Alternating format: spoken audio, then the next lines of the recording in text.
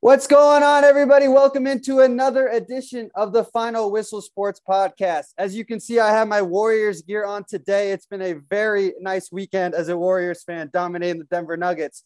But we're not talking basketball today. We're talking football, and I have a returning guest. It has been over a year. It's hard to imagine that I have my favorite comedian that's been on the show, Dean Blandino, who is also the Fox Sports rules analyst for college football and the NFL, and the newly rehired for the XFL in a vice president role, as well as innovation of officiating. Dean, how are you? It's been a year. I can't believe it's been that long. How's everything going? I know it feels like forever, and then it feels like yesterday at the same time. I'm doing well. Congrats on your Warriors. They're looking good. I'm not watching basketball at the moment because my Knicks didn't have a very good year. So I'm kind of off basketball for the moment. Oh, I can't blame you for taking basketball off, because just based off of the Stephen A. Smith rants that I see about the Knicks, it can only create more and more turmoil for you guys. Yeah. But we're going to talk some football today. We're going to break some stuff down that we thought was really intriguing, as well as spring football actually started to take place with the USFL that took place this weekend. They have 8 teams. They had 4 games. 3 out of the 4 are relatively competitive. Dean, I wanted to get your understanding of what you think this league is going to be. I know you're just going to be back with the XFL for 2023. You also did work with the AAF. What has you seen in this past weekend, if you want at all, and what you see in the USFL? Yeah, I watched quite a bit. And look, spring football, we've been through this. This goes back to the old USFL days and the XFL days. And now we've had the AAF, XFL, USFL. I think what the fans love football. They want more football. You think of the gaming aspect, sports betting, things like that. Live sports are such a valuable commodity. And anytime you can present, and when you're presenting the way they're doing on Fox Sports and NBC, it's a great way to present a football game. And you just have to kind of now build that momentum. And that's what we feel like we did with the XFL in 2020. We started to gain some traction within the individual markets, fan bases. The product on the field was really good. The presentation was really good. And I think that's what you have to continue to do. Unfortunately, in 2020, we couldn't really anticipate the pandemic. And I think we're all excited about the possibility of spring football, see how the USFL does. And then next spring, we're going to get going and just have a great team in place, and just really excited about what it can become. Yeah, I couldn't agree more. I think this past weekend was a little bit of just trying to rekindle the flame that is spring football, especially with the gap since COVID hit that ended the AAF as well as XFL football. But for you specifically, with your new position getting rehired, what do you want to really emulate for the XFL to bring in next year to potentially help these players grow, as well as to bring in the commodity and audience that is spring football? Yeah, it's about opportunities. That's how we always looked at it. Let's give players, there's so many really good players out there, and there's only so many spots on an NFL roster, right? 53, and then the practice squad. And so there are a lot of players out there that aren't on an NFL team that probably just need that opportunity to go out and play and get on tape. And we saw, whether it's the AAF, the XFL, players played, got on tape, and then ended up catching on with an NFL team. So that's what it's all about. And from a rules perspective, we feel like we've got a really good foundation from 2020. We don't want to, reinvent the wheel and change a whole bunch, but things have changed in the last 2 to 3 years, and technology has changed. So can we make it even better? That's the goal. We don't have to, we have a good foundation and a good blueprint in place. And there's little tweaks we think we can make to make it even more enjoyable for the fans, safer for the players, and just a better experience for everyone. Absolutely. And I think some of the unique components was a lot of the microphones, more on players, more access with referees, as well as trying to understand how they're making calls, especially like in the rules if you're off site, looking at the play for instant replay, especially. And I think some of the components that I saw this weekend that were really compelling to me was the drone camera, as well as players actually having a camera on their helmet as another tool in that instant replay aspect. I was just wondering, what were your thoughts on those two components, especially with your background in replay and officiating. Yeah, when like we said about technology and how it continues to improve. And I think back to 1999 when we brought instant replay back into the NFL and it was standard definition and you had limited cameras. We didn't have things like Skycam and other things, you know, that we have today, Pylon Cam and all these great innovations. And so when you look at drone cameras, you look at cameras on the helmets, officials, you know, cameras, we've put cameras on the officials in their hats. All that, it has an aesthetic appeal for the viewer, but it also has a real benefit to, like you said, replay. It's another look. Maybe the camera in the second deck on the sideline didn't get the best look, but that camera that's on the official's hat or that sideline, you know, pylon camera will get the look. So it just makes the experience better for everyone. And it helps on the officiating side, us get the good looks to make, you know, better decisions. So I'm honestly intrigued by this. I don't know if you would know the exact number, but how many more views do you think that the NFL or XFL, USFL are able to get with these other cameras? How many more angles or shots do you think that are useful? Well, I think, and I look at like what Fox is doing with the USFL, you probably have just as many cameras as you would have at any game other than maybe the Super Bowl. So they're treating this, NBC is treating this like an A game, right? So there's different games, different levels. You have your A production crew, your B, C, and each crew has a different infrastructure, a different crew camera setup, and so you're going to see really good camera views.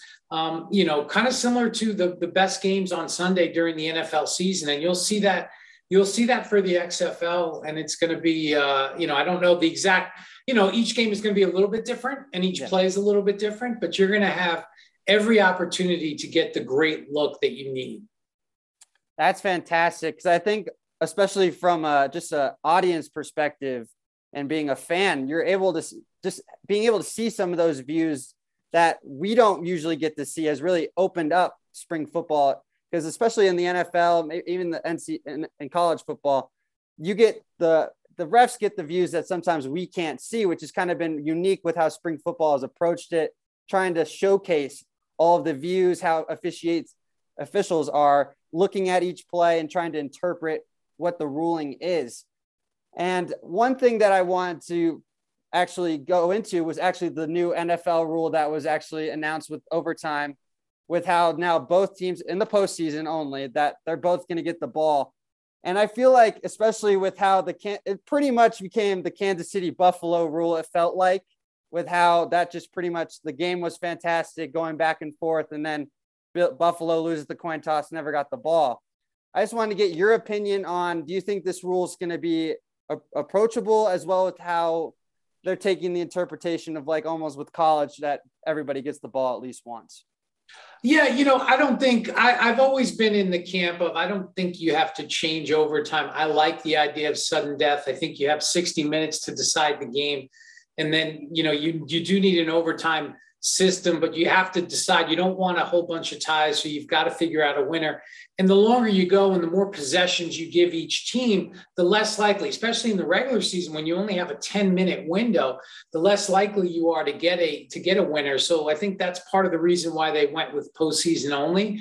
The numbers in the postseason related to the coin toss were compelling, in that the team that won the toss the last 10 years as the postseason, you know, the overtime rules have evolved, was winning 83% of the time. That's a high number. You'd like that to be closer to 50%.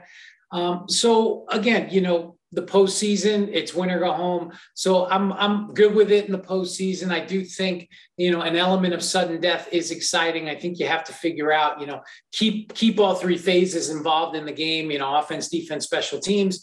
And make sure that you keep an element of sudden death to where the game can end on any one play, right? That's exciting.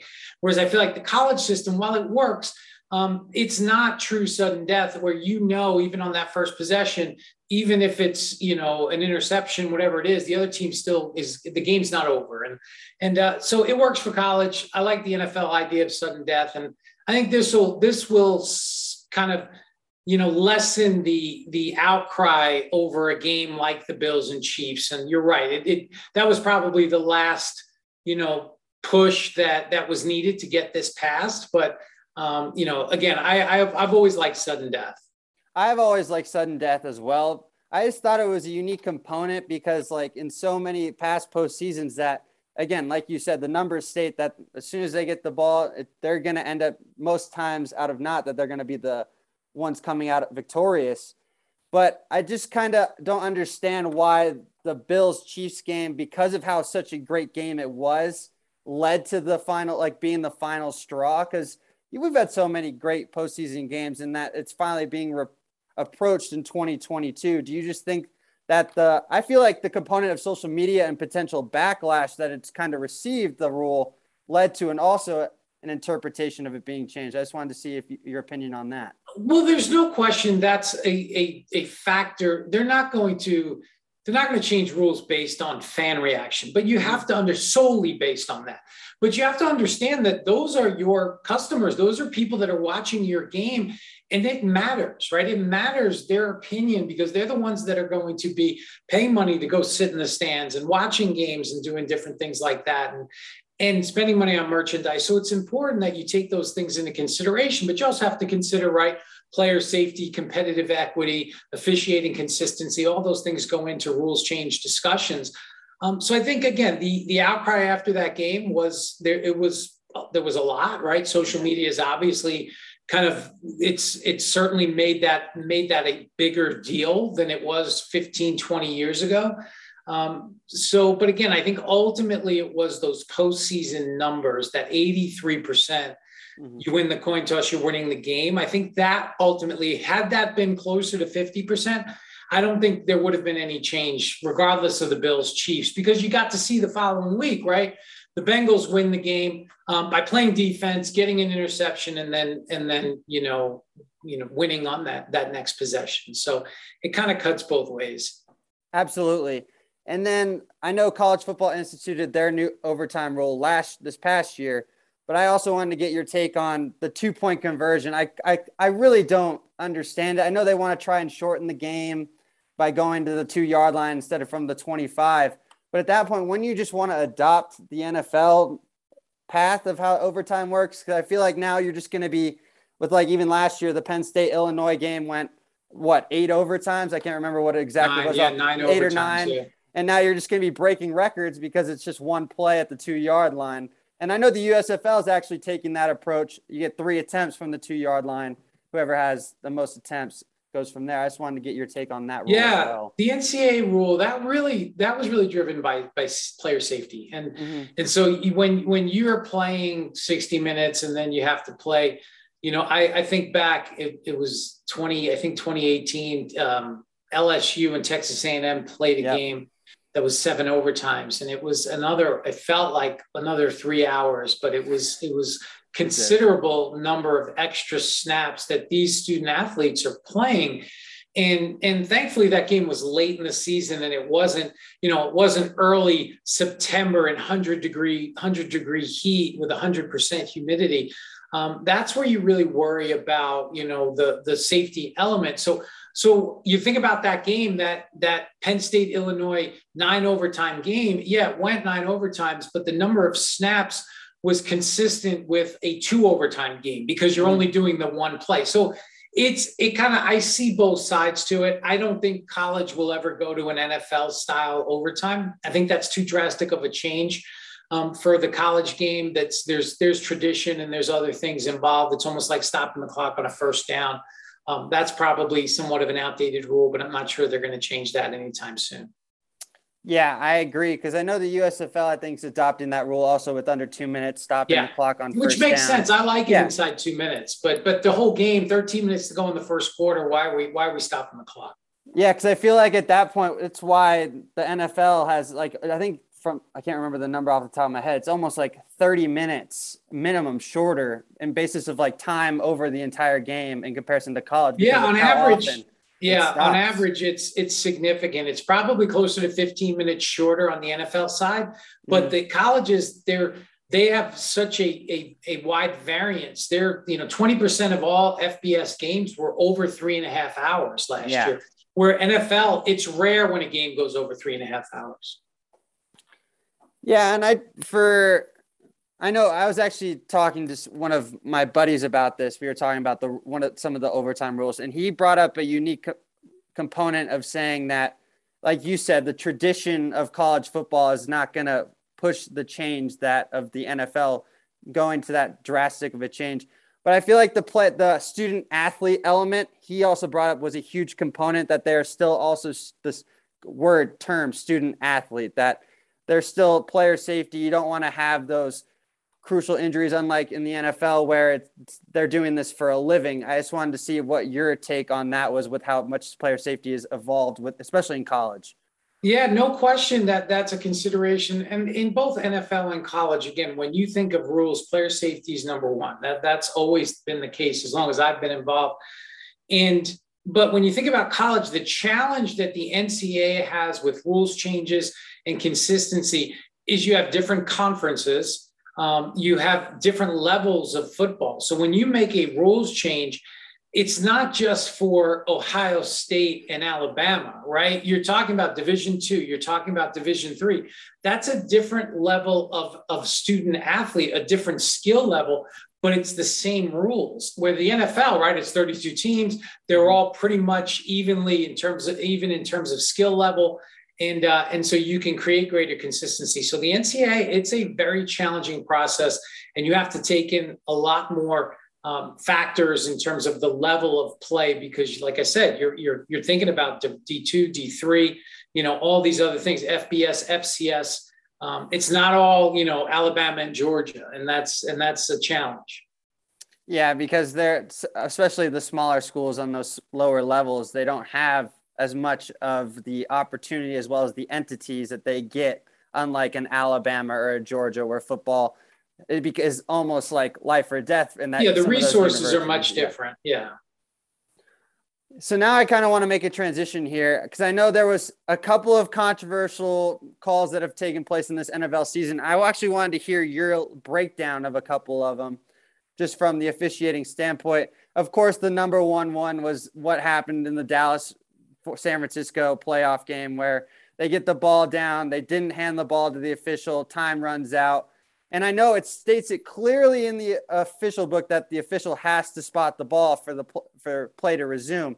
I just wanted to see why was there so much of a disconnect from a player to the official in the rule book, do you think, that they just didn't comprehend? Yeah, that's one that teams practice all the time. Dallas practices that. Now, every NFL team is going to practice that hurry up, that they talk about situational football, end of game scenarios, out of timeouts. And so, Dallas practiced that. It's just when the play that they ran with that much time remaining on the clock and no timeouts, everything had to be perfect. And if one thing goes wrong, you're not going to be able to get the ball down. And several things, right? That play is designed for the runner, whoever it is. In that instance, it was Dak, to slide sooner, not go 15, 20 yards downfield, slide at 10 or 12, because obviously that's going to take less time off the clock. Get the ball to the official. It's going to be the umpire who's coming from the offensive backfield that's going to be trailing the play. And so if you're outside the hash, get it to the hash, wait for the official. If you're inside the hash, turn around, wait for the official. Don't give it to a teammate. And then once that happened, right, you run a little bit longer, it takes a little bit longer. The ball doesn't end up in the official's hands right away. It ends up on the ground. Now it's going to be almost impossible to get that ball spotted. And we saw what happened. And that was just a critical situation that you just got to be perfect. And it wasn't in that time at that time. Yeah. And then when Dak hands the ball off to the center, the center should also, I feel like the whole team on the offensive side of the ball would know in practicing those situations that the official has to touch it. Do you just think it was just a lapse just because of the moment? Yeah, I think that's what it is. They practice it. That's why you practice it, because if you don't practice it and it's just that's why we practice fire drills in school, right? So you know what to do in a real emergency. And I think, they just didn't get it done, because even the offensive linemen, that you've got to clear a path for that umpire to get to the football, to put it on the ground. And the umpire had to fight through bodies. And I think it just kind of one thing led to another. It was a snowball. And like I said, everything had to be perfect. And one little thing goes wrong, and then you end up with kind of what happened. Absolutely. And then the other one that I wanted to bring up was what happened with Detroit Baltimore early in the season, where the clock most likely should have ran out, I think. And then Justin Tucker ended up getting the 66-yard field goal to win the game, make history, et cetera. I think there was I don't know if it was a timing error. I can't remember it off the top of my head, but there was a little bit of controversy in that Detroit Baltimore game towards the end. I was wondering if you could give a quick insight on that one as well. Yeah, that one, there's, again, end of game situations are so critical, and you've got several people working together. You've got the officials, you've got a clock operator upstairs. The clock operator, that's the official time, right? What's on the scoreboard. They have to watch for signals. They have to make sure, the officials have to rule, is the player in or out of bounds at the sideline, stop the clock, wind it. That's one of those deals where, again, it's just you got to practice that at the end of the game and make sure everything is perfect. And, unfortunately, and I have a lot of people that follow me on social media that are Lions fans, and I feel for the Lions fans, because that was another situation where they were kind of on the wrong end of the deal. And it feels like that's something that happens to the Lions more recently as you think about some of the calls. But, hopefully that stuff kind of evens out over time, and the Lions will be on the right end of some calls here. Without question. And then before I let you go, I had a couple more things that I wanted to ask. I just wanted to see if you had like a rule change, either in the college level or the NFL level, that you would like to see potentially either changed, altered, or just anything that you have really seen this past year that you want to hopefully see some improvement upon. Yeah, well, on the college side, I mentioned it earlier. I'd really love to see, from a timing perspective, just stop the clock inside 2 minutes on first downs. I feel like that's something, that rule, it was in place for mechanics that are now, outdated, and the game was different when that rule went in place. So I think to continue to keep the game moving and keep the game flowing, I'd like to see that. On the NFL, I like what the NFL is doing with giving the officials more video assistance in real time.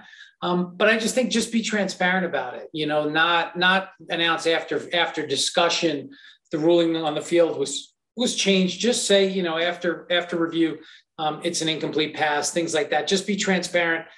Keep the game moving. I like the seamless aspect of that. And just so we're not trying to do it, behind anyone's back. We're just out there. This is what happened. We got information from upstairs with the video, and we changed the call, and we can keep the game, moving, and everybody knows what happened. Yeah. And I feel that's a great point, because I feel like sometimes when they're trying to change a call, it sometimes takes a little bit too long. It's almost like they're trying to find something, when, especially like from official perspective, if you don't see it or you can't make that 100% claim, it should be the ruling on the field stands. From this is how I was taught as a official anyway. But I just wanted to get your perception on that. If they sometimes are almost looking too hard to find an opportunity to switch the call, sometimes in replay. Yeah, absolutely. The basic premise of replay is the call on the field is correct, and it has to be obvious that it's incorrect in order to make a change. And we always want to avoid being technical and trying to find and kind of nitpick and trying to go through it with a fine-tooth comb to find something wrong. And what we've seen through replay and through video, assistance, is that the officials are right 90-something% of the time. And so we need to have it there for that small percentage of plays where it is a mistake, and it happens because the game happens so quickly, and the officials are human beings, and they only have, their perspective, and it happens in real time, and they can't run it back in slow motion. And so that's what replay is for. And it should be a small percentage of plays, and it should be when it's obvious, and not get too technical when you're looking at those plays to kind of look for a mistake. I completely concur. I think sometimes that just trying to be, not trying to make a incorrect call, but trying to be as, I don't know if they're trying to be as intent as possible of trying to find something in moments, that sometimes creates the sometimes the replay is going five almost occasionally. Like, I believe that you actually were on the call for this game, the Indiana 2-point conversion. I think it was against Penn State when he hits the pylon on the 2-point conversion. Yeah. And they were almost seamlessly trying to look for like 5-10 minutes to see if the ball had fallen out when he had already called it on the field that it was that he had hit the pylon. Most of the time you'll know when it's going to stand, right? You'll see it. That play was so close, and you had to look right down the line. And if you couldn't change it with that look, there wasn't going to be any other view that gave you any other answer than the call on the field stands. But sometimes in a situation like that, it's the end of the game. This is the game ending. The replay official doesn't want to, have something come up later to say, hey, we had another angle. They're trying to exhaust all the resources. And I understand that, but there are most of the time, hey, that's the look. It's so close. We're not going to change it. And it is what it is. The ruling on the field stands. Absolutely. And then the last thing I wanted to ask you, Dean, was what are your expectations a little bit for the rest of the spring football season of what is now the USFL for this year? And then you guys will be included in that next year. But what do you want to see, hopefully, because they had millions of views. The turnout was relatively great, depending on Fox or NBC, depending on views, et cetera. Because, again, as you mentioned, we all love our football. But what do you want to see throughout the rest of this season to see if that to potentially coin spring football as a success in 2022? Yeah, I'm just interested to see how it all plays out this spring. I think, like I said, the appetite is there. I'd love to get through a full season, and then we'll get going. We're already looking at things for the XFL and rules, and we've got meetings and so I'll be watching the USFL and seeing how they're doing, and hopefully, get through the whole season and keep that fan engagement, because all that means is that people want spring football. And so that makes us excited for next spring, 2023. Without question. Dean, I want to thank you so much for taking some time out of your busy schedule and joining me today on the Final Whistle Sports Podcast. I just wanted to remember, please go follow all of his content. Go follow him, watch him on Fox Sports. He does great work for the NCAA as well as the NFL and rules analyst. And now you got to be tuned in even more for 2023 when he's going to be overseeing the XFL when it comes to officiating. Dean, thank you so much. You're welcome. Thanks for having me. Absolutely. Everybody enjoy the rest of your day. That was another edition of the Final Whistle Sports Podcast.